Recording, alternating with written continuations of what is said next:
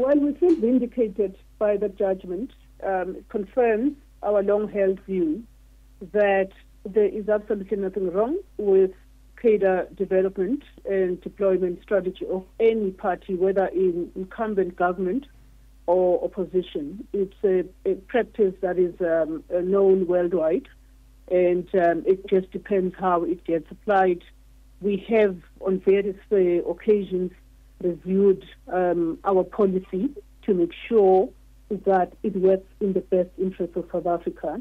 One of the things that we had done, for example, is to stress the importance of making sure that competence, ethics, and the right standards are upheld in, among those that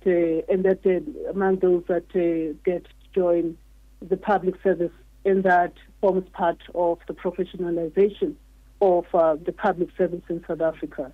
Yeah. Does this mean that, from your interpretation as well, that Barbara Hogan was wrong when she told the State Capture Commission of Inquiry that, in essence, the ANC's deployment committee has having the result of a handful of people simply decide without transparency on the appointment of a huge number of people in government, and further going on to say that if captured, it can have a fundamental impact on government?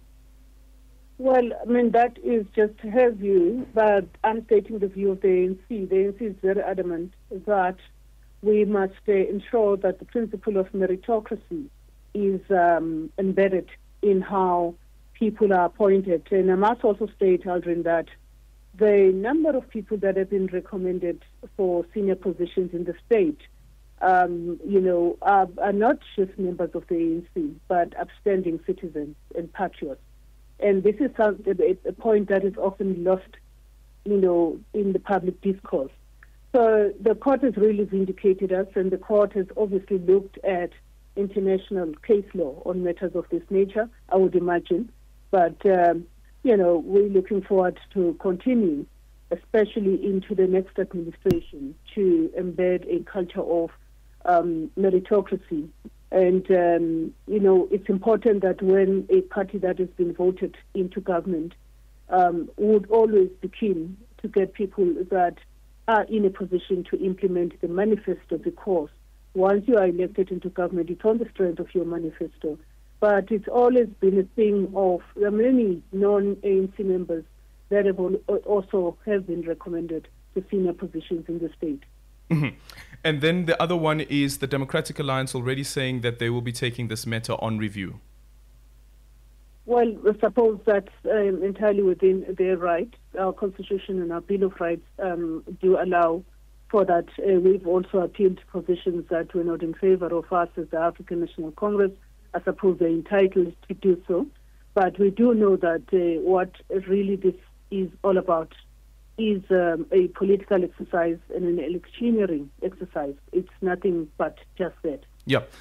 Final one also, with the documents that you have now also released from the cadre deployment meetings and the one that has been released by the Democratic Alliance as well, I guess it's the same documents.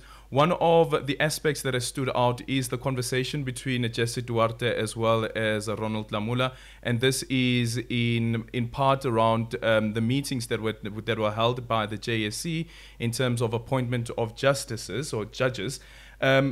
Can the ANC now confirm that indeed it did discuss judges and the deployment of judges? Well, we've never really come to a position where we determine the deployment of judges. That process, as you know, goes through a very robust process. Surely the ANC may have its views, but we know that that is always put under the scalpel, and there's a very strong multi-party element involved in the determination of who will become a judge in South Africa. That process is very transparent. It cannot be put on the ANC. Speaking about judges, how's the ANC voting this afternoon on the impeachment of Judge Nkola Mutata as well as Judge Hlophe? Well, we will await the caucus. The caucus will come to SAFM to outline what our tactic is on that matter, but that's a matter that we leave to caucus.